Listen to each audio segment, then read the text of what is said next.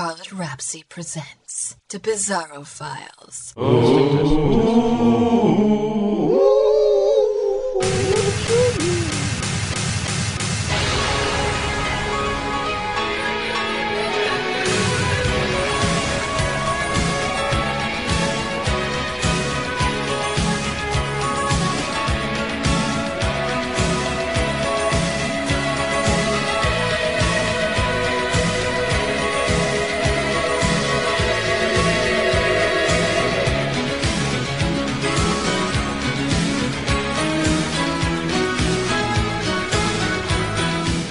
Hey everyone, welcome to the Bizarro Files. I'm your host, Jared, aka Bizarro, aka Jared, aka Jared the Greek, aka etc. And I'm here with boss of the website, producer, and all-around awesome lady who gets us our funny Sims images, Miss Scarlet. Hi, etc. How are you doing? I'm doing good. Today we're going to talk about a TV show we've been watching for the last few years. I went on a brief hiatus for the last couple of weeks. We'll be back this week. I'm talking about American Horror Story. Three and a half seasons thus far. And, well, let's first start about, how you got into American Horror Story. Got it through a friend of mine who basically asked the question, have you ever heard of American Horror Story? To which I said, no. And he's like, really? Because it's an FX show. And I go, and that's probably why I've never heard of this. And he's like, well, since we've been watching Archer, I may as well get you into American Horror Story. So he started showing me season 1. And I was like, okay, this is kind of cool. It's creepy. And, you start to get worried about the main cast. And generally the first season was just strong on all levels. Plus, for those of you who know, it has that Dr. McDreamy guy. So yay for him. When I first got into American Horror Story, a coworker mentioned it to me, and because we were just talking back and forth about shows on Netflix, and I just recently got a Netflix subscription when I moved to Boston because I wasn't planning on getting cable, and I was asking her, I was like, yeah, there's this huge snowstorm coming up. I'm probably going to marathon through something on Netflix. What do you recommend? And she's like, well, if you're not too squeamish, American Horror Story is really good. And she was just kind of telling me about the premise of season 1, and season 2 had just finished around that time. So Netflix had season 1, and I was just so hooked on season 1. I just marathoned through the whole thing during the snowstorm, just cooped up in my room. And then season 2 at the time was not available on Netflix, so what I did was, I just grabbed my credit card, went on Amazon.com, and I have the whole series just streamed for me, during the snowstorm. And just watching season 1 and season 2 back to back, that was intense. Yeah, that wouldn't entirely have been my choice for a snowstorm. What's your thing for the snowstorm? I'm not sure. The Thing? Yeah, I play The Thing, Whiteout, Happy Feet? Happy Feet, that's pretty scary, yeah. Madagascar 2. No, the Penguins. You want to watch a Penguin movie? No, that isn't out yet, though. But yes. No, the Penguin movie's out. Oh, no, it is out, isn't it? Yeah. So, yes, everything I do would be snow-themed, just to make me that much more scared. But if you live by yourself, then The Thing isn't that big of a deal, because you don't have to not trust anyone. So that's nice. But your computer could still be a cheating bitch. Yeah, because I just was just watching through episode, and I was like, oh, great. I was already feeling kind of sleepy when they did the whole Pope reveals the Antichrist thing towards the end of one episode. And then as I was moving forward, I was like, I want to see the end of this. I just want to see how it all ends. And I had to wait till the next day when I woke up and grabbed my breakfast and poured my cereal and was like, okay, all right, what happens next? That's to rank up there of how I used to watch Cinema Snob episodes while eating breakfast. And that's great until, you're eating oatmeal and Necromantic is the movie of the week. And I'm like, this is not going to work. I'm going to slide my oatmeal aside and just finish this video, then eat oatmeal. So let's just go through this season by season. So, season 1, what'd you think? I really liked it. The ending was a super downer, but horror story, so I'm kind of fine with that. Oh, by the way, this episode will have crap tons of spoilers. You've been warned. You've been warned. You can go back and listen to our Star Wars episode. Yeah, that has less spoilers. Except for when I talked about Palpatine dying. That ruined movie 3, and that movie's been out for like 30 years, so. Oh god, it has been out for 30 years. 31 years. What, the prequels? No. You said Palpatine dying in episode 3. Yeah, Return of the Jedi, the original episode 3. Whatever. We're getting sidetracked. The reveal of the Rubber Man I thought was kind of stupid. It didn't make much sense to me because it didn't have any implication at any other point that was that guy. And so I thought that was kind of stupid. Yeah, I kind of saw that coming from a mile away because, like... Who's the only other male character in the story who's straight? Mm-hmm. Yeah. But I just thought it was a dumb reveal. I think there's something more they could have done with it. Yeah, I mean... Well, when I was watching this series on Netflix, you had the image of Rubber Man with the mother character, and she's pregnant. It's like, okay, where's this story going? And then I kind of like the premise. It's a haunted house story at its finest, and you have this family moving from Boston to LA, kind of like my opposite route in life, and they live in this mansion that has like so many dark secrets. That it used to be like an abortion center back in the golden age of Hollywood.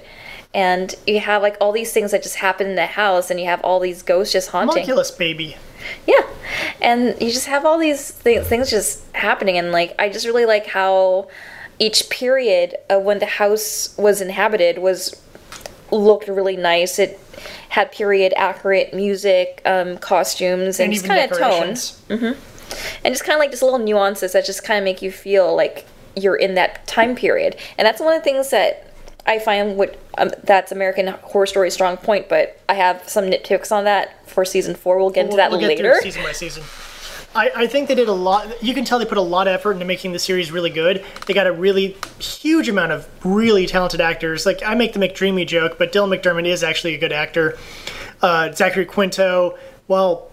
I don't like 2 of the movies that he's in. I think he himself is actually a really good actor. Oh, I loved him in Heroes. Yeah, he's great in Heroes. Until they ruined his character, but that's not his fault. And then who'd have guessed that like Evan Peters would become this like really amazing character actor as well. Yeah, Evan Peters, when he plays Tate, who's like one of the main antagonists of season 1. And... I found his character to just be like the most interesting because I just wanted to know what his backstory was, what his deal was. And also what I liked about Tate is you never could really tell if he was really a sociopath or if he was being honest towards the end. Yeah. You really didn't know kind of where he was going with that. And I liked the fact that because his mother knew he was a ghost, she could still pay for his therapy sessions. I thought that was actually amusing because at first I was like, wait, if he's a ghost... Dylan McDermott's going to know because he's not going to ever pay, and then she'd stop by and like pay him occasionally. I'm like, oh, right, because she could see him too. So yeah, she could totally pay for her ghost son to get therapy. And I liked that. I liked Jessica Lange that she stole the show with season 1. Oh, she was amazing. She was great of just how she plays this washed up actress and just how manipulative and horrible of a person she is. And she plays herself in the flashbacks too, where she's also a manipulative, horrible person. And when you get to the very end, when you see her at a hair salon and she just tells herself in the mirror or her hairstylist, I'm meant to do some great things on this earth. And the way season 1 ends, it ends on this really weird note. Really dark note. You hear Twisted Nerve playing in the background, and you see the kid that she adopted, the baby that was supposedly the Antichrist, murder the housekeeper. Yeah, and she's just like, oh, you. But she's like, sitting there like... That's my boy! I'm sitting there like, she is just so proud that her, I guess, grandchild would make the most logical sense of that one. It's just this murderous psychopath who's going to basically conquer the world. So that's great. And that's... You want your down note? The Antichrist is born and has a supportive grandmother. That's a fucking downer ending. It's really difficult to really get much more downer than that. And you end up really liking this family a lot. You want them to win. You want the mother to live. Like, you want her to escape. And you want all of them to escape. You want Dylan McDermott to be redeemed. for all his horrible, horrible stuff he did in his past. Yeah, but like because I thought like, she was gonna escape from it, but like during the childbirth sequence, like, okay, I guess she just finally gives up because she also gives up on Dylan McDermott. Yeah. And I thought it was a very well-written season. It just kept you wanting more and more. That's why like I was just watching it like in the evening hours, and I just wanted to it was like it was a page turner. It's like it was reading a really good Goosebumps book. Now to gone to something a little more highbrow, but well, I was into horror like in fourth grade, because after seeing the people on, I think it's Tumblr or whatever, who do the Goosebumps covers of modern stuff, and they have the season 3 Goosebumps version, and I'm like, season 3 does feel like a really bad Goosebumps book. But yeah, there's a lot of characters to like, a lot of memorable things, and seeing how these people just get destroyed in and around this house is so tragic in many cases, where you're like, no, don't do that. Like, you actually don't want the people who you know are going to do something bad to not do that bad thing. And then you want to see more of the young maid and the actress chick as a little pairing. That was pretty hot. I'm like, if this was on HBO, this scene would be a lot hotter. But I will accept you. Thank you, FX, for that one. I'm going ... right now. For those who know me, know I'm thinking of it right now, so. But beyond that, I don't know how much more we can really... Actually, I take it back. There's one other scene I really, really loved that wasn't sexual in nature. It's when the new people move in, and Dylan McDermott and friends, like, scare them out of the house. And I'm like, oh my god, it's what they wanted not Bateman's, Maintenance. It was what they wanted the Maintenance family to do in Beetlejuice. It's just, oh no, you're a ghost. Your job is to scare people out of this house. That's your whole purpose in Afterlife. And I love the fact that they do that, but they do the whole, like, we can just totally freak them out because we're ghosts, and whatever we do to ourselves, we just revert to whatever we were when we died. So you can do all the haunting crap that they did to them, and you got every single ghost in the house to be a part of that ensemble. I really like that. Yeah. If it had just ended on that, it would have been like the happiest upbeat ending ever of just like, they're all dead, but they're having a good freaking time doing it. And you actually see the family being happy for the first time when you see that scene of them like at the Christmas tree, just actually being together, because when they were living, they were all miserable. Yeah.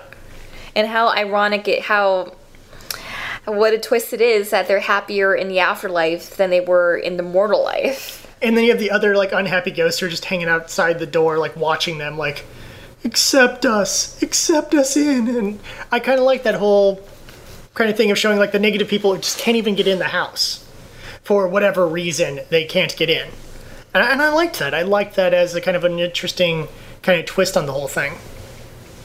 It was more, not even as just a storytelling motif. It works really well to have that, where you have the people on the outside looking in going like, that should be us, but we're still stuck in our angst and anger and hate and vengeful desires, while the people in the house have kind of gotten over that crap, and they're like, whatever, let's just enjoy the afterlife.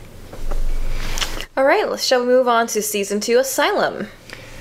This one I got to see with you, because I didn't have a chance to see it before I moved. It takes place in our home state. Yep. Massachusetts. I have no idea where the Briarcliff would be, but I assume like somewhere in Western Mass. It's all trees, Western Mass. And that was a tough one to get into. That first episode is not a good introduction for the series. And really, it's because of the aliens. Because at first when I saw the alien stuff, I'm like, wait, I thought this was like an Insane Asylum thing. What's with the aliens? Because my mind instantly goes, oh, cool, we get an alien season. That'd be kind of cool. There's so much things you could do with the aliens. Is it like a pod people kind of thing? Is it, are Kodos and Kang going to take them to a planet where they'll experience things that are 10 times more than what we understand as fun, and 100 times greater than what we know as love? Yeah, and, Or is it to cook man? Twilight Zone, they always had, like, their alien episode, and I always thought those were done very well. And so I saw that, I'm like, wait, but you said it was an Asylum season, because you'd already seen it, and the opening just confused. Then he gets into the mental hospital for seeing the aliens and stuff. I'm like, that's stupid. They could have been anything. They could have done anything else to have not Tate get into the mental hospital. Yeah, it's Evan Peters again, but now he's playing someone who's an adult. because he's a character actor and he can do that. And I really liked the transition because you really felt like those were two different people rather than Evan Peters being Evan Peters, because that's the problem I have with like a lot of big name actors, because I prefer actors when they're being actors, not when I say like, oh, that's so-and-so. Well, hey. I'd say for the majority of the cast, you don't see them as the same people. When Dylan McDermott makes his return appearance at the end of season 2 as a completely different character, I had to be told, oh, that's Dylan McDermott. Like, oh my god, that totally is him. But he had the beard and he was just acting so freaky and creepy that like I didn't realize it's the same that guy who usually plays I'm good looking doctor who's good looking. Ding! Little light sparkle off his teeth. And it's just like, no, we just grimed him up to make him look like a serial killer. And I'm like, I like that. That's So we have this story taking place like in the mid-century, and where like insane asylums were still like a thing to correct behaviors, and they would do so in very unethical kind of ways. And there was a lot you can do with this. When I heard that this would be an insane asylum story combined with demonic possession and like the dark side of the Catholic Church, I'm like, oh my god, I am so in. And then you saw aliens, you're like, what the fuck? I'm like, this kind of feels out of place, because I remember there was another franchise that used aliens and jumped a shark. So I'm like, please don't let this jump the shark. You know what the hell? Episode 1 of X-Files. Sorry, X-Files is almost always about aliens, but I thought that'd be a good joke. But the demon possession thing also felt like that just felt very unexpected. But I was like, oh, they got these nuns and they got this priest and stuff. What kind of horrible stuff we're going to go through with these characters? Well, I kind of saw the demonic possession when coming from a mile away, because that usually happens like in these kind of situations. And well, this second episode had like someone who was already possessed, and the spirit jumped into Sister Mary Eunice. It happens fairly early on. It's not one of those things where it took half the season to get to it. They threw it in really early, and then it just built up like how much chaos can be constructed out of that one demon. And with Bad Demons, you also have like the Angel of Death character, who I thought was really interesting. I really liked her. She was, because at first you're trying to figure out what she is, and then once you kind of figure it out, you're like, that's awesome. She's just hanging out. And also, this is just my opinion, I really do believe that Jessica Lange's character, Sister Jude, this is her best character in this franchise. So Easily. Mm-hmm. Hands down. I think she got an Emmy Award for this performance, but either way, I just really like seeing Sister Jude on screen, and she had like that really weird duality of like, okay, I have like this really horrible past, and I'm trying to like get rid of these demons like from my past, and do I do it by just running to the sacred, even though the sacred is making me a much more corrupt person than I really should be. And not even out of her own. It's one of those ones where she didn't realize how bad of a person she was becoming until the demon-possessed character basically shoves it in her face. It's like, look at all this horrible stuff you've done. And that's one of those things where, it's kind of that whole road to hell paved with good intentions. Her whole point was to do redemption. Her redemption made her a worse person, because she was so obsessed with her own guilt and what have you that she wasn't really paying attention to the fact that she was hurting a lot of other people. And even though we only see a handful of characters, she's been in that position for at least a decade or so, right? It's something like that. She's been running that asylum for a while. Mm-hmm. So it's not one of those. So there's tons of characters we never saw who were dead. Yeah, when she is on, she is fierce, and she is nothing to be messed with. Yeah. But she also has like her times when she slips up. Like one of my favorite scenes of her was when she gets drunk when she's showing a movie to the patients during the nor'easter storm. He's like, yeah, I'm kind of out of it right now. We're gonna watch The Way of the Cross. There's she began sex, drugs, all the things that you like about Cecil B. DeMille. Yeah, I like how when she first begins, she's like, this will teach them to fear God and to be da-da-da. And then when she's drunk, she's like, oh, there's boobs and violence. You'll love it. Lions eating Christians. It's great. And I liked her. And of all 4 seasons, it's the only unique character she plays, because season 1, 3, and 4 have the exact same character. Just season 4 has a different accent. And I'll get to that when I get to those later seasons. But I liked her. She just had so much depth, and you're like, well, what makes her so cruel? And when you learn about her past, when you learn what she's carrying and why that's driving her the way it's driving her, it really turns you around on the character because you understand kind of what she's trying to do, and you see that road to hell paved with good intentions. And, oh my god, of all characters in any season, a redemption story. Yeah, I really... Who would have guessed? Yeah, even though I thought this was one of the weaknesses of season 2, where like you had like 2 episodes that were wrapping everything up in a nice little bow. We'll get to the ending. Yeah, but I did like the fact that like you stuck with her so long, you really want to see her redeem herself, and then she does have the nice happy ending that she deserves, because I really like this character. And also being paired with Lily Rabe as Sister Mary Eunice, a demonically possessed nun, I also liked her performance as well. But this some season had like some really interesting performances. I also like the Nazi doctor. I forgot what the actor's name was, but he's the voiceover of the villain in... He's a voiceover of the villain in Big Hero 6. That was surprise to me. Yeah, he's done a lot of stuff. He's one of those character actors who's in everything, and you never really think about it. And he was great in his role. I totally want to see him return in season 4 because the time periods would allow him to return as that character. And also the other thing I thought was one of season 2's strong points was in every American Horror Story, there's always like a little subplot in each of the seasons. Like in season 1, you had the Black Dahlia storyline, but somehow it still adds to the overall story, whether it's showing a side of the character or if it's kind of adding some proof to a mystery that the show is exploring. I like the story arc where it's about where they talk about this one girl who thinks she's Anne Frank.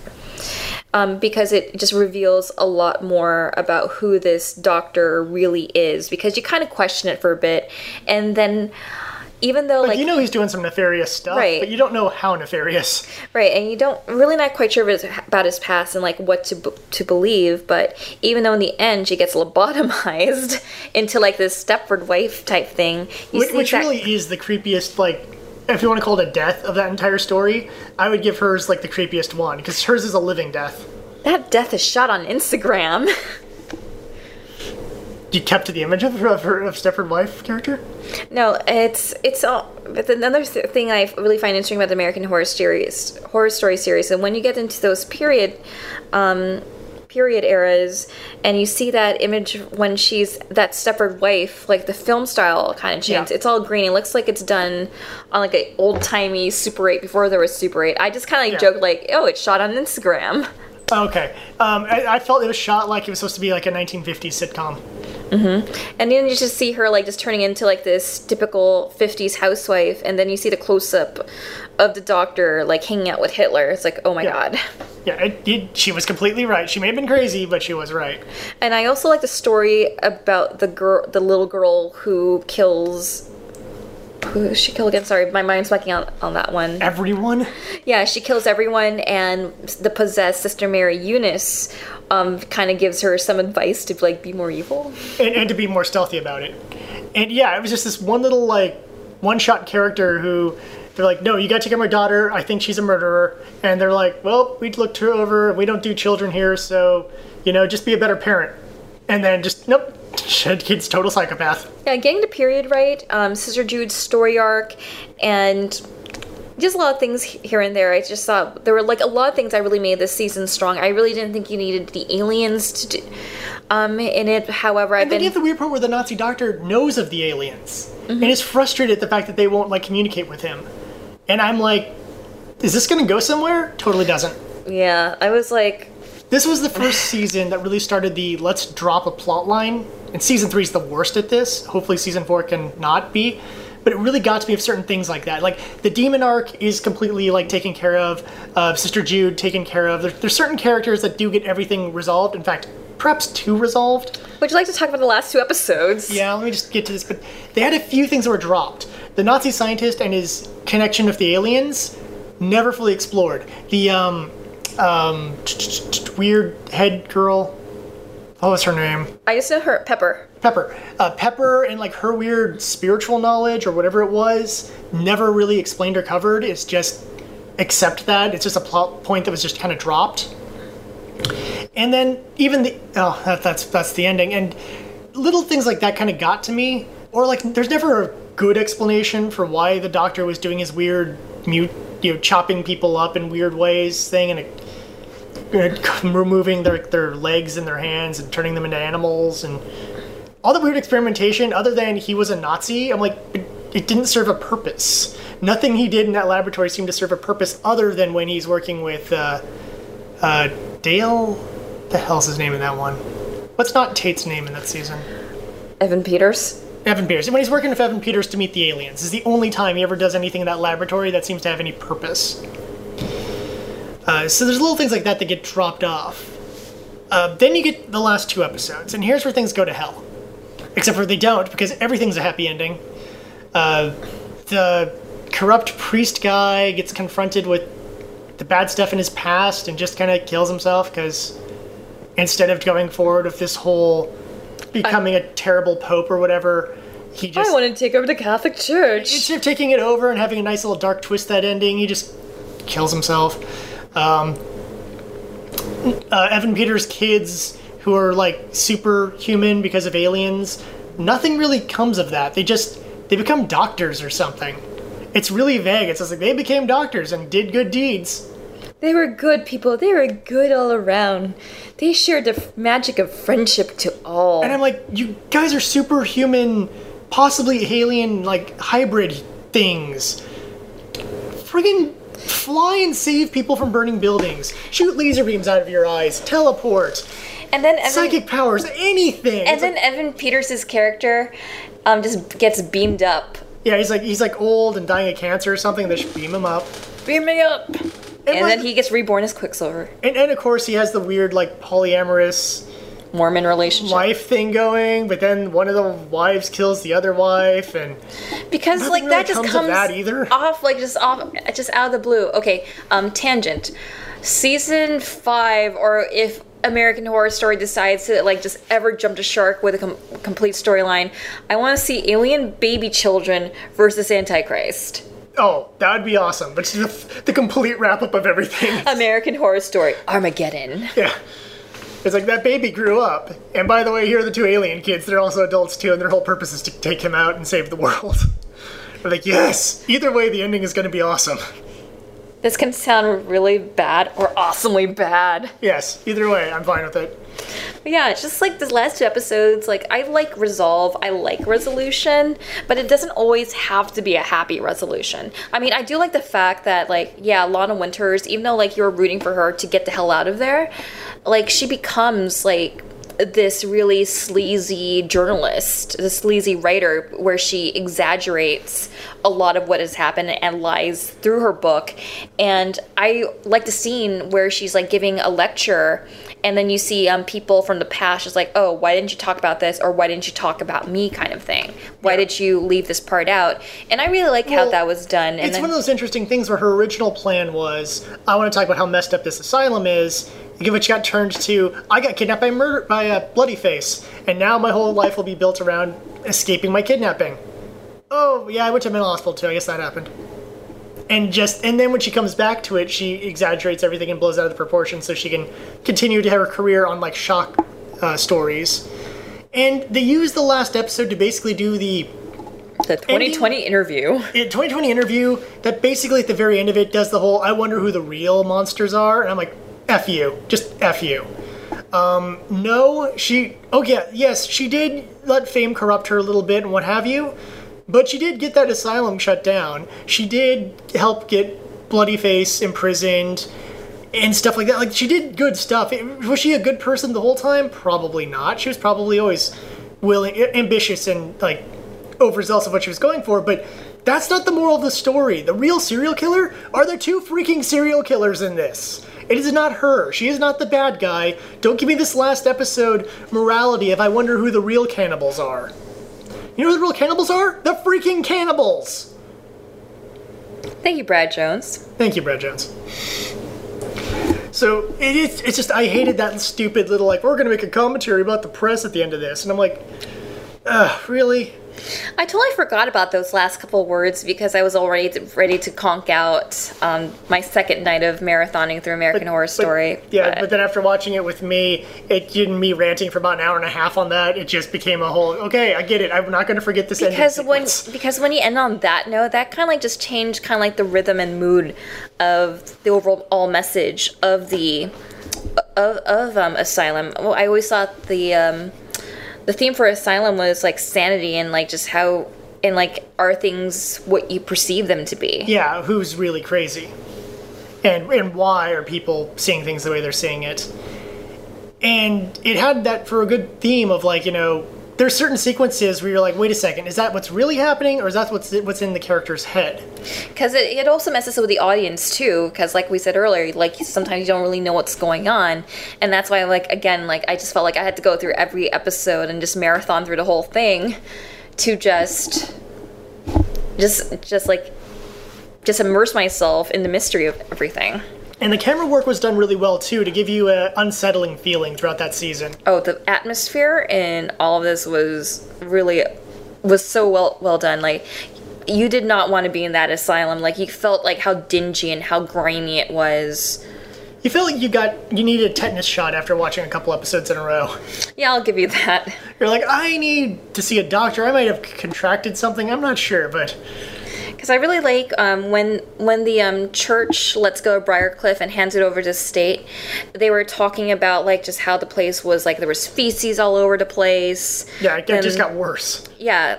And then I was actually reading some research that they were doing for American Horror Story Season 2, like the real-life Briarcliff that inspired it. It was actually this correction facility in Long Island that eventually was shut down. There's actually a documentary of it on Netflix. I tried watching it, but it was just kind of But it was just really interesting to like just read about the real-life Briarcliff on Wikipedia and like just kind of the similarities of when it was taken over by the state, like what happened and how it got shut down.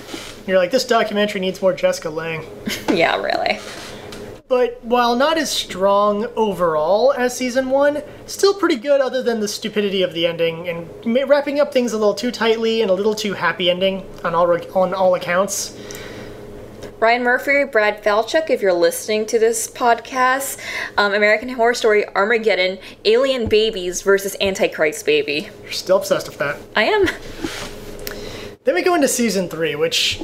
Yeah, which... I feel this is the weakest of all the seasons thus far. I did a whole Plinkett-esque thing of it, doing the protagonist joke, which is... We just watched this, we just finished this series. Well, I saw it the second time. You saw it the first time, an hour ago. And the whole thing is, if anyone who's familiar with the Plinkett videos from Red Letter Media, in their episode 1 video, I think it's the first part or second part of it, they do a whole talk about, who's the protagonist of the story. And this is one of those ones where there is no protagonist, and when you don't have a protagonist, it's because you have an ensemble. But the ensemble is terrible. An ensemble works because they're all together as a group. They're people who you can, as a group they function really well, which is the strength of Season 4. Well, Season 1 and 2 both had a clear protagonist and a couple sub-protagonists. This doesn't. Everyone in the witch story is terrible. Even characters who are fighting against the witches, terrible. People who are in the coven, terrible. Outside people, terrible. There's no good people. When people die and it makes reference that they go to hell, yes, everyone in this series at one point or another will eventually end up in hell. So Jared, does Coven go to hell directly? Yes. Because it needs to die and go directly to hell. Which is my old rage thing for certain things. But should it burn in golden hell? No, that's too good for it. Okay, so just to recap, Coven takes place in New Orleans. Modernish times.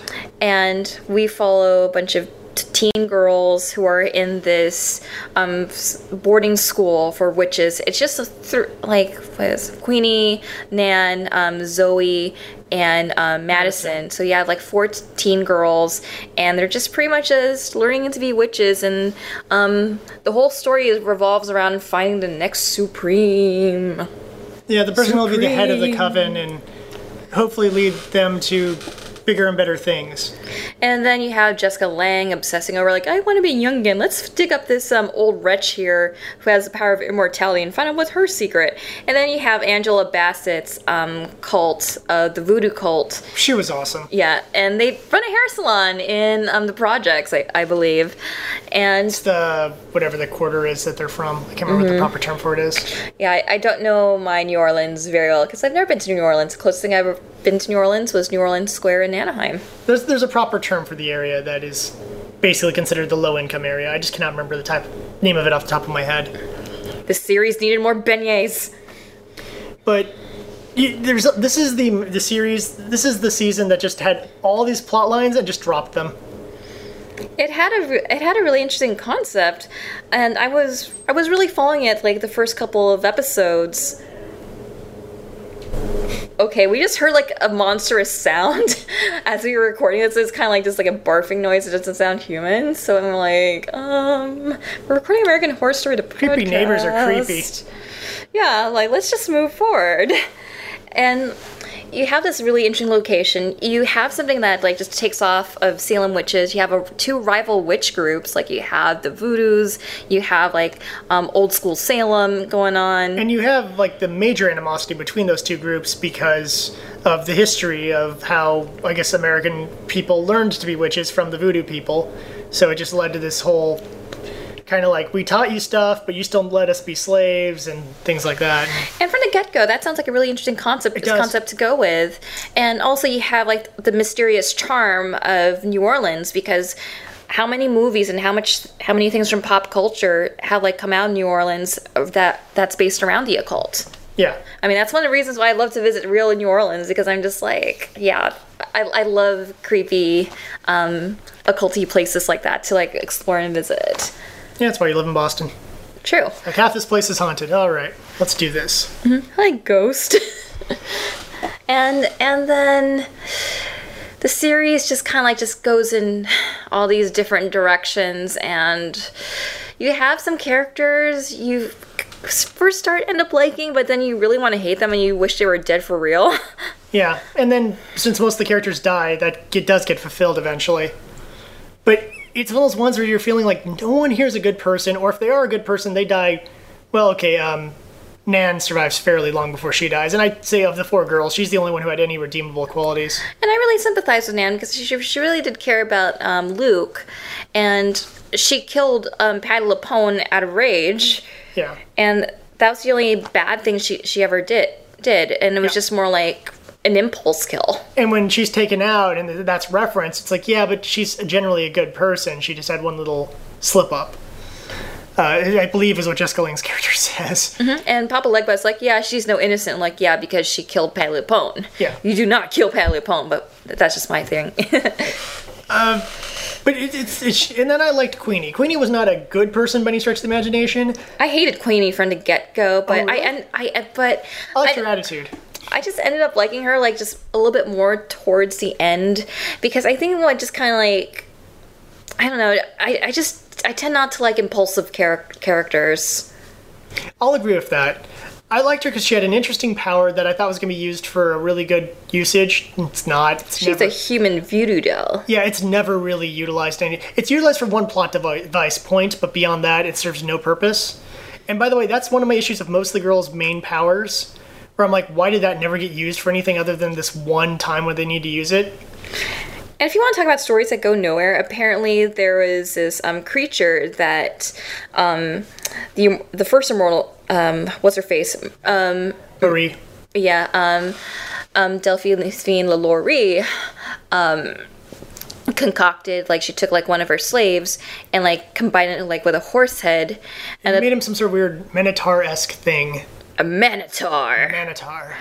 And then Queenie apparently has a hots for this Minotaur, and she just decides to sleep with it for reasons. Yeah, and that goes nowhere. Goes nowhere, and the creature, I think, gets destroyed or dispelled or something. It just kind of just ceases to be in the story. Yeah, it's like, and don't give me the whole, sex, tamed the savage beast. BS. Plus, Queenie's pretty messed up after that, too. She got hurt pretty bad in that encounter. And you have characters, like, there's situations, like, I can't even think one off the top of my head where you think with all the bullshit that they've gone through, they would change for whatever reason. Because I was feeling sympathy for Madison at certain points in the story, but when you have her like towards the end where she goes on her like power trip. Yeah, when she's like, I'll be on TMZ. I love Evan Peters. Yeah. He's mine. This is the series that also felt like I was missing episodes. I was like, did I miss an episode? Because they just went from this, but now this is the status quo, and there's like, the only reason I know about this is because the characters are saying it. Visual medium, show don't tell, people. Yeah, I just felt like the status quo kept shifting, and it was like, without what's a good going explanation on? of how or why.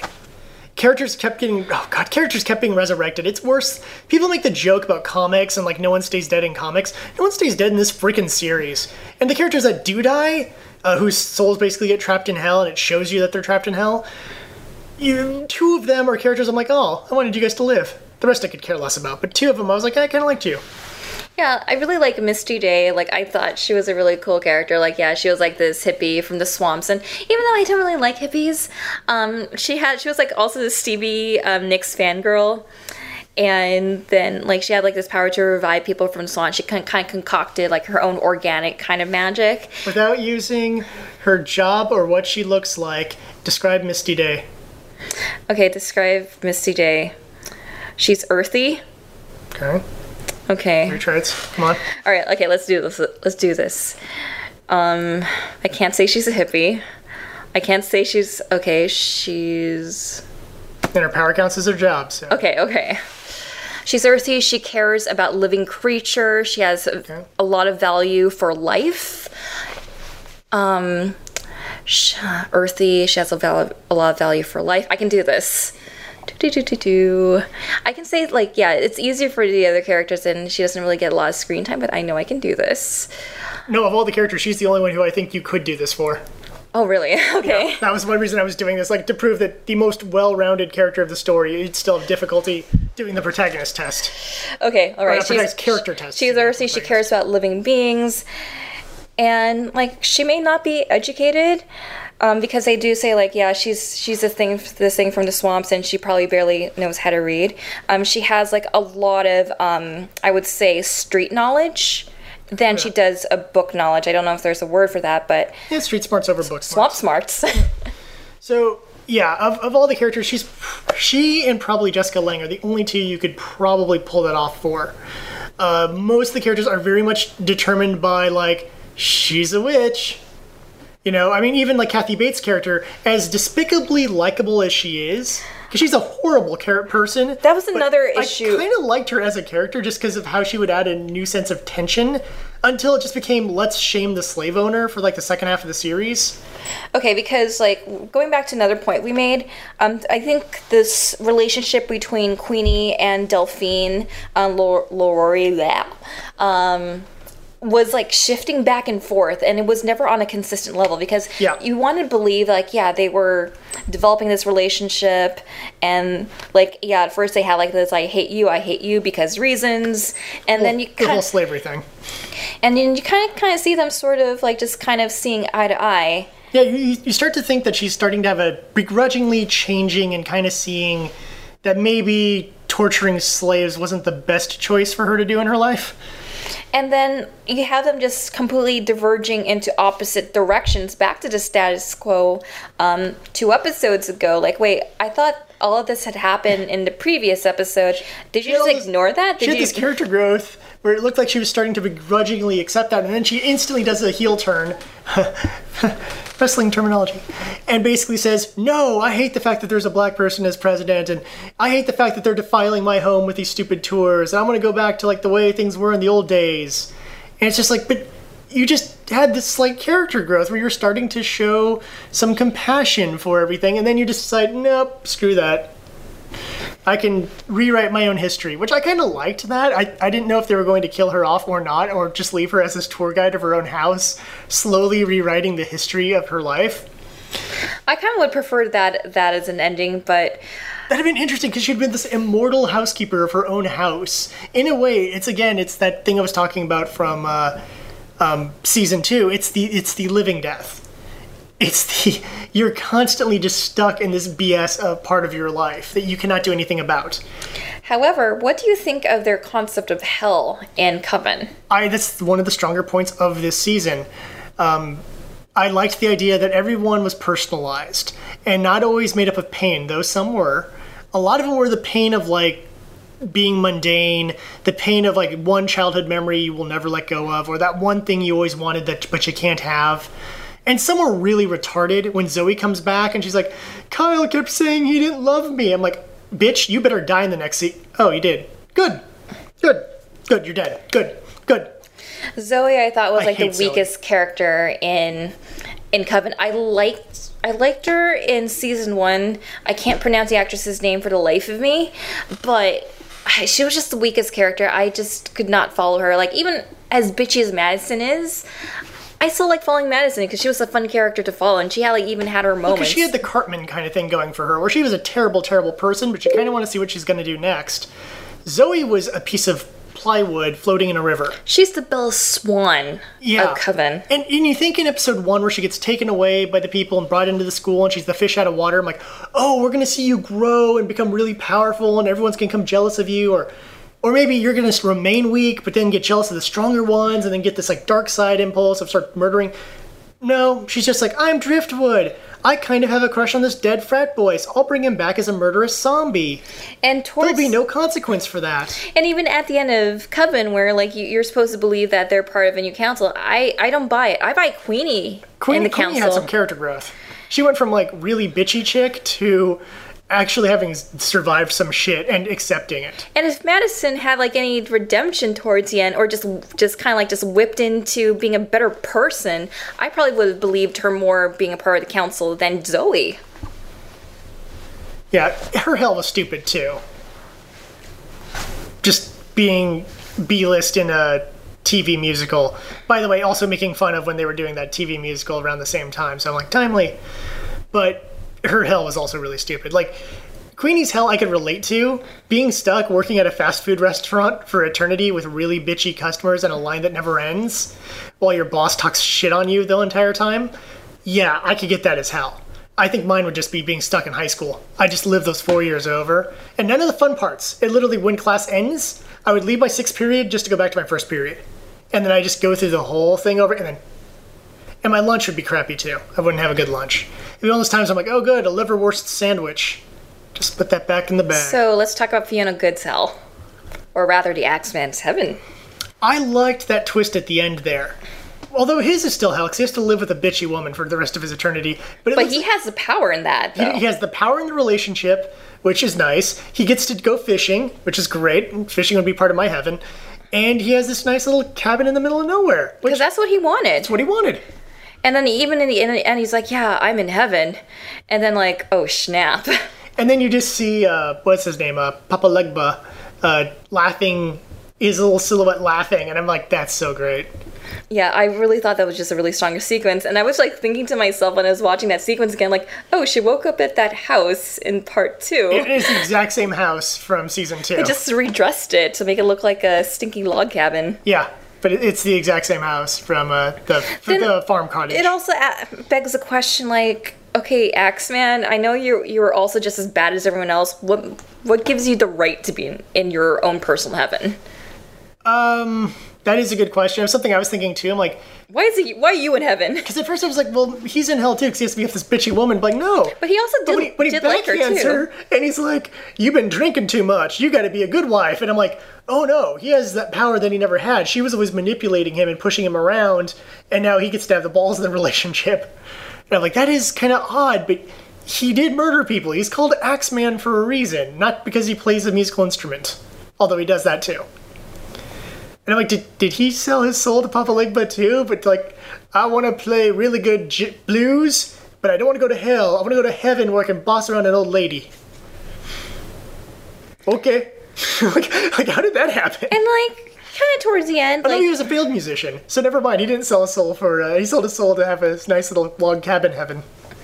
And then you also kind of like just towards the end when you first believe like, yeah, Fiona's dead, she was fed to the alligators, blah blah blah, and then you see her towards the end and she kind of has like that final moment with Lana Winters. Yeah. I forgot her name. Cordelia? Yeah, Cordelia.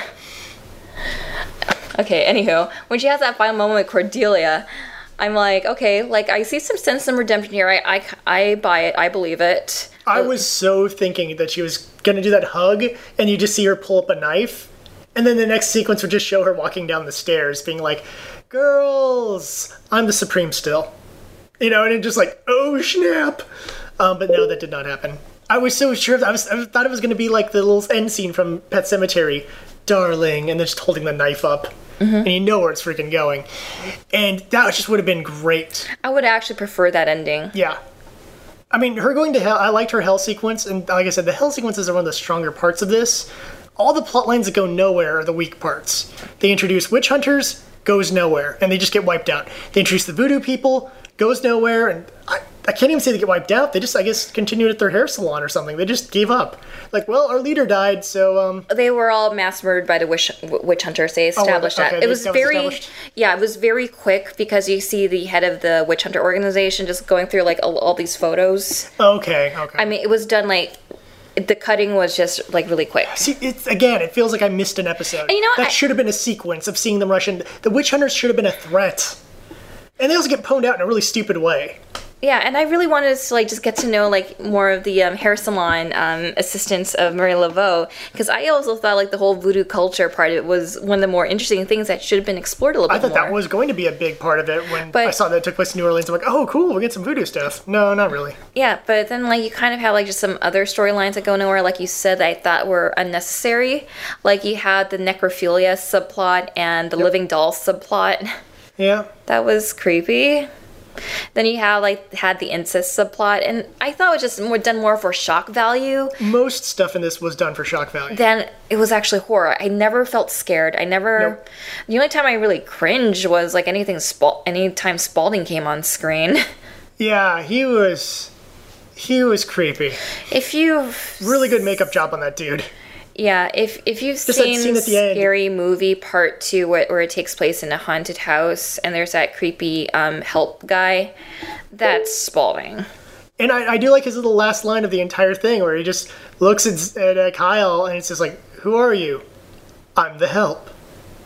And you're just like, oh man, these two guys are going to be creepy butlers together. Let's be creepy butlers and gay. I'm a zombie, so whatevs, dude. I don't feel shit. No, he's more into living dolls. Yeah, that's true. Or necrophilia fun times. Yeah. Yeah, like there's and then you also have this zombie. But he's a zombie, so you know. You also kind of had like that zombie plot line, like that was done for 2 episodes. That kind of was interesting. Oh yeah, where the voodoo people raise actual voodoo zombies to attack them, and then that just kind of goes nowhere. Mm-hmm. Like I said, like there's a lot I felt you could have done, and it really had like a lot of potential. So I think. And the Christian family who moved in next door, who was like extreme, but then turns out that the mother's just a psychopath because there's not an actual reason given. She just is. She's just a psychotic person because I guess the Christians are just as evil as the witches. Is that the metaphor there? Because that really failed. You know, she was a terrible person, but she doesn't represent an entire religion. I mean, the corrupt priest guy from season 2 is a much better example of Christians being as bad as the witches. She was just a psychopath who used God as an excuse. Or more like just religion as a crutch. Crutch, yeah, I guess more of that. More of her way of dealing with the horribleness of herself. But yeah, there's a lot of drop plot lines. The ending is really stupid. It ends as Xavier's School for Gifted Youngsters. It's just Cordelia goes on TV and she's like, witches exist! And your daughter might be a witch. And you could bring them to our school. We'll make them even better. And I saw like that huge crowd of girls like outside. I'm like, how many rooms do you guys have at the Haunted Mansion? Well, not only that, but how many of these people are actual real witches and how many of these people are just angsty Posers? teens who are like, I'm totally a witch. I haven't used any powers yet, but I'm sure I have them because, like, my stepdad's a jerk. I know. I knew so many girls like that in high school. Yeah. So, but here's the deal. Who the hell would let some woman go on TV claiming that she's a witch and has her own witch academy? Who would let... Look, there's nothing she could do that would make anyone believe that witches are real. I mean, outside of, like, I don't know, flying around on a broomstick, throwing balls of fire at people and eating their children. Unless you go full-on stereotype, I don't know if there's anything you could really do that people would believe you. Because why would they? Coven didn't really feel as page-turny as season 1 or season 2. It felt like a chore. It just felt like, okay, let's just get through this, shall we? Because I was watching it as it was broadcast, like, okay, next episode will be better, right? Next episode's gonna wrap up. It's like, no, we're going back to status quo for some reason. The sort of status quo that they've now established because 2 characters had dialogue saying what the status quo is, rather than freaking showing it. So yeah, Coven, it has its moments. If you're an American Horror Story fan, if you do like the actors in it, it's worth a watch, but it's also worth skipping if you're looking for action I'll give it horror. that. Every actor other than Evan Peters does a really good job in this. And look, I'm going to give 2 excuses for Evan Peters. One, he's playing a zombie, so emotion and emoting is not entirely what he needs to do. 2, he was filming X-Men, so I think that's why they could just shoot those zombie sequences really quick, and he could just go off to do X-Men. So that was also probably part of the problem. And he's great in X-Men for his 10 minutes of that movie, and I wish he was in it for more. And I hope he's in Apocalypse. But We hope you're in Apocalypse. because you're awesome, and if your sister's Polaris, I'm fine with that too. I don't care. Polaris is fine too. I'm not super cute green-haired girls. One of my weaknesses. All right, shall we talk about Freak Show this current season? Yeah. So I started Freak Show before I started Coven, I think. Yeah, we were watching it simultaneously. Yeah, I'm watching kind of simultaneously. And while Coven was always disappointing me, Freak Show I was always back and forth on. There's a lot to like in the episodes we've seen so far and a lot to dislike. But though at least, as opposed to Coven, it isn't boring. Yet. It actually makes me curious as to what's going to happen next, which is what season 1 and 2 really had going for them. I really felt that season 3 kind of was going for a metaphor on oppression, but to me, it just kind of failed in that respect. But I think using the freaks in the Freak Show as a metaphor for oppression on people who are marginalized, I thought that was a better metaphor for that. Yes, it works a lot better. Because you actually see people on the outside of the freak world, giving them glares, being violent towards them, scapegoating them. Just because they look different. And also you have that scene where the human, I forgot what his name was, but when they scapegoat one of the freaks for the murders, and they take him, Meep, when they take him to that prison cell, oh my god, he's gonna get gang rape, and I like this guy. Meep was a geek, and he probably was had some sort of mental disability, which I'm assuming is probably why he behaves the way he behaves. But he was not a bad person at all. He was just adorable. This pure, kind soul who just happened to be mentally damaged and would do weird stuff for the Freak Show because it was the only place that would accept him. And then he goes to jail where he's probably going to be raped and beaten to death. And no, they say he dies, don't they? Yeah, he dies. Yeah, so he dies probably in prison. And because they delivered the body to They deliver the body back, that's right. And he's all beaten to crap and everything. So that already sets up this interesting thing where, much like the movie, Freaks, thank you. Like the movie Freaks, the freaks are the good people, and the humans tend to be the bad, or whatever, the not deformed people. Pretty on the outside, ugly on the inside. Ugly on the outside, pretty on the inside. It's taking that, but I'm fine with it, and that's not for every member of their troupe either. But there are definitely certain ones. Mappa T was in that category of just a pure good soul. I liked her. I love Mappa T. But no, you have to go to Game of Thrones route. Everybody liked you. Yeah, and me, pure good soul. Bad things happen. Evan Peters is actually allowed to act again, which is nice. And I actually do like his character in this one. It's interesting to watch again, too. Yeah, because he's kind of in a weird position in his life as well. In this story where, yes, he's part of the Freak Show. Yes, it's his family. And yet you can tell there's that part of him that wants to run away, but there's part of him who wants to be there for everyone. And it's actually a complex character whose motivation is kind of split. And can anyone really say in their lives you don't have that part where there's part of you that goes, I want to do this, but then part of your brain goes, but I also want to do this. And then part of you goes oh, but I should really do this.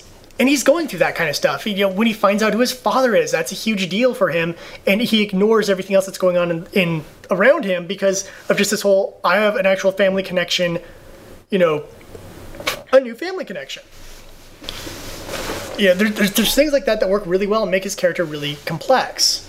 And the villains are the exact same villains from the movie Freaks. It's female who's trying to manipulate them, but is becoming really sympathetic, and male who's a complete dick. The way that the American Horror Story Freak Show was introduced was they wanted to focus on the Siamese twins. And I kind of like the first episode. I'll give it like 7 out of 10. But I think when you and I were watching Freak Show, it doesn't really build up until like episode 4 or 5 because you're still getting to know like all the characters. And believe me, it's a menagerie of characters. It's a slow burn, and it has some really annoying quirks. How so? Well, while we did talk in about season 1 and 2 especially about how they did a lot of work to make it really fit like the time period, this one does not. This one, when I'm looking around the time period, I'm like, wait, is this the 1950s? Is the 1940s? The 1960s? What are we, based on our clothing is different than our music? And then there's the songs they sing in the Freak Show, which are all from the 90s and 2000s. I'm like, why are you singing Nirvana? I mean, I kind of get if you like, okay, we are the Freak Show, let's do something a little bit different here. But if you're taking that much effort into making it look like the 50s, I felt the opposite way. I felt like everything, like the costume designs, how everything looked like for the period, was like, okay, that's 1950s, early 50s. Yes, it didn't look early 50s. It looked like it was shifting between 50s and 60s to me. You know what it reminded me of? It reminded me of, certain parts of it remind me of Happy Days, which is how the 70s viewed the 50s. Now you have an image of, I have like now this image of Evan Peters' character at a jukebox with his lobster hands just hitting a jukebox. Yeah, there's a lot of weird things that seem like exaggerations of that time period because of how it's being handled, and that just doesn't look right to me. Some of the hairstyles don't seem like right for the time, things like that. Which is the same problem Happy Days has, but Happy Days is so kitsch, you gotta love it anyways. I still kind of like the overall look of it and just the effort they made, even though it's an exaggerated version of the 50s. Then again, you're also dealing with a freak show, and it's kind of like the quirky part of American society back then. And you these wanted weird people in the middle of nowhere, Florida. And you also wanted to like get the differentiation from the freak show and the normal world, and also the funky world of incestuous high society. Yeah. That was, yeah. The other thing I like about Freak Show, unlike Coven, and much like Murder House, and especially Asylum, is there were parts of Freak Show that just made you feel really disturbed inside. Yeah. And the character, he's a new actor for the Freak Show franchise. I forgot what his name was, but he plays Dandy, who is this product of incest, and he desperately wants to be part of the show because he really believes inside that he's a freak, and he assists. He behaves fairly accordingly in that regard. And this guy, like, even though he looks very polished, he looks very clean, is a complete sociopath. Yeah. He's a very horrible, horrible person, and the actor plays it off amazingly. It's one of those ones where he's so unsettling when he's on screen, and in a good horror movie sort of way. Kind of like the butler guy in season 3. One of the strengths of season 3 is just he's so unsettling when he's on screen that you're like, I don't want to be in a room in this guy. Having him on the TV right now makes me afraid he's going to like walk through the doorway. Like, no. There's something unsettling about you, and I don't like it. And he did it amazingly. He does it amazingly well because his character's still around. Yeah, so I'm just wondering where American Horror Story Freak Show is going to go with this character, because for the longest time I thought that Twisty the Clown was going to be our mainstay villain for the whole thing, but as we learned in American Horror Story, there's never one bad guy. Yeah, and most of the seasons kind of have that theme, except for 3 where everyone's a bad guy. But I liked the clown, and you feel so sorry for him when you get the backstory, and you realize kind of why he was doing what he was doing, and you're like, oh, I mean, you're still you did horrible things, but your reasoning for it was because you were, again, he's someone who has a mental disability, was manipulated, maimed, and then just tried to make people happy in his own disturbing way. And yeah, that was a really tragic backstory, because the episode where it's introduced, I thought was a really interesting insight to getting everyone's backstory. They had this guy, I forgot what his name. Dang. Oh God, it's some sort of It's a French name. It's fancy like this, French name, yeah. Yeah. So you have Mr. Fancy French here, who's like this the freak show aristocrat. Yes, who they make reference to in previous episodes, who you think is like a legend or something. He's not an actual real person. And whether or not he's an actual real person or just someone for the as an audience proxy is hard to say. I was actually reading. There's this article that was posted on Reddit that had like pictures of sideshow characters that American Horror Story based off on. Yeah, I know a lot of those were actually based on. And there was things. actually this one guy who had two faces, one in front and one in the back. The one on the front was active. The one in the back was always had like perpetual sleepy face. It was there, but it wasn't sentient. If that makes any sense. There's a explanation for that. Anyway, you can Google that up. It's basically a conjoined twin that never finished forming. So it just looks like it would look like in the womb, sleeping. And so you have like Mr. Freak Show Aristocrat here, and he just reveals every, like, just main characters, their backstory. You find out where the bearded lady comes from. And I thought Jessica Lange's one was really interesting. Yeah. And because you and I, we had a theory for a while that the reason why she lost her legs, like, well, maybe she lost in a war in Berlin in the 30s, and that's why she's here. Or lost in during World War II when Germany was being bombed. Yeah, a lot of different directions you could go with that. Or even, like, anti-German rage if she was, like, an immigrant. You could possibly make an excuse for that, though that would have worked better had she been, like, Asian. Or Japanese specifically, but Asian in general got shafted as well. Yeah, the Chinese and the Koreans don't get to complain as much about that, but I'm fairly certain they got thrown in those camps as well. They did, actually, even if you're a half. Yeah. If you even just remotely looked like the enemy, they just tossed you in a camp. So I don't think it mattered what your ethnicity was. It's just the Japanese are the most vocal about it. Mm-hmm.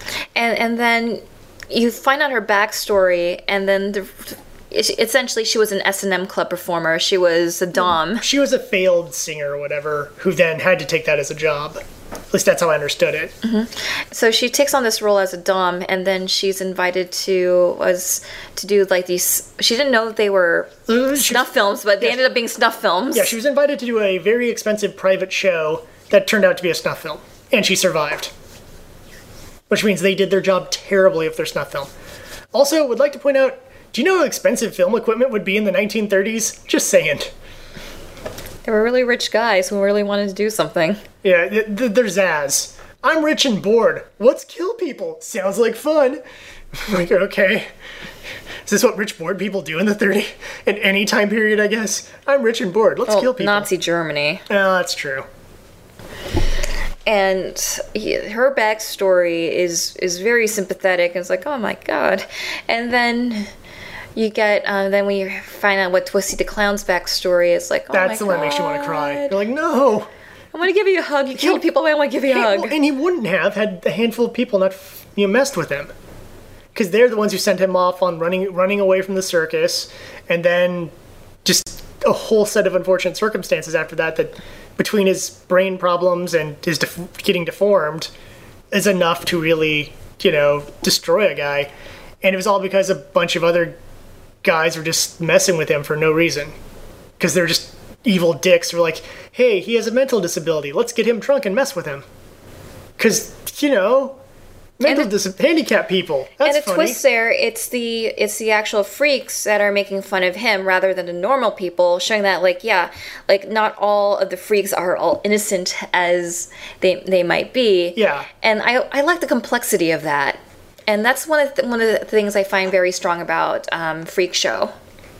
Like, you have this complexity, like, not all of these people are complete angels, but then again, they're being scapegoated. Well, yeah, but the only two that were the two that have been killed.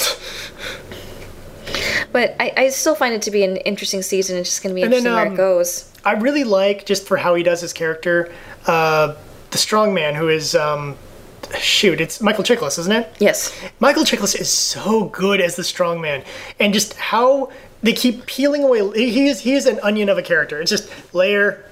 Oh, by the way, this. Oh, by the way, this. Oh, by the way, this. And I'm like, how deep is this going to go with him? Because you sit there and you're like, okay, he's kind of a drunk. Oh, then he's also like, he's a bald gay man, closeted gay. Oh, he's also like, he was related to the crab hand family, and he's actually Evan Peters' dad. And I'm like, how much further is this going to go with this guy? He's Luke's father. And Chewbacca's. You do the math. He's gotten busy. And I like that. And I like the tension between the performers. And honestly, my least liked characters of the entire thing are the twins. I find them completely insufferable. And I know they're going to be around to the last episode. But, God, do I not like the twins. And it's weird too, because I really like Sarah Paulson. I even liked her in Coven, but I just didn't really find these characters likable. Neither of them are redeemable. I found her annoying in Coven too, actually. Says the blind man. Yeah, I know. As a blind person, what do you think of Sarah Paulson? Because her whole character is like, I hate myself so much, I hate myself so much. I'm like, oh, fuck, get over your problems. You're a grown woman.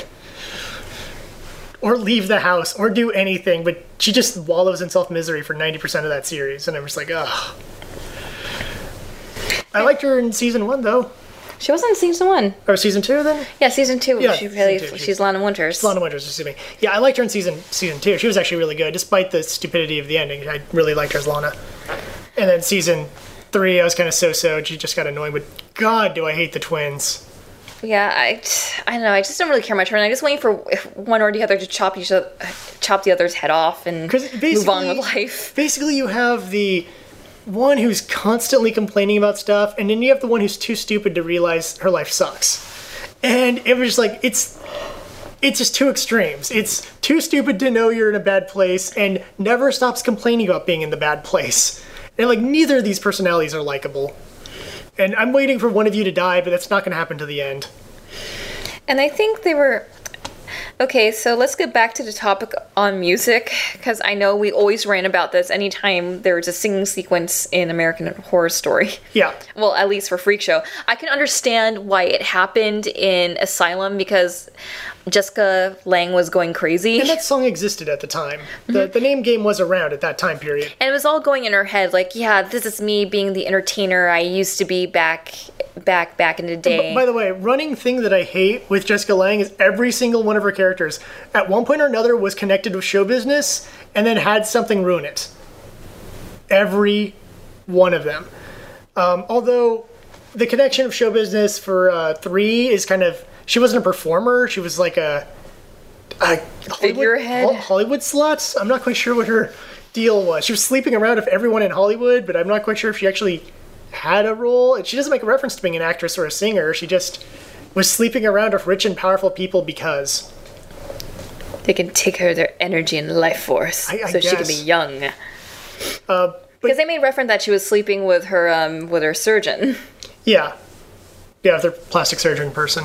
But anywho, just getting back to season 4, and I was making a joke that, like, anytime they do a sequence where they're singing and it's taking up screen time rather than like going forward with a story, it feels like Glee.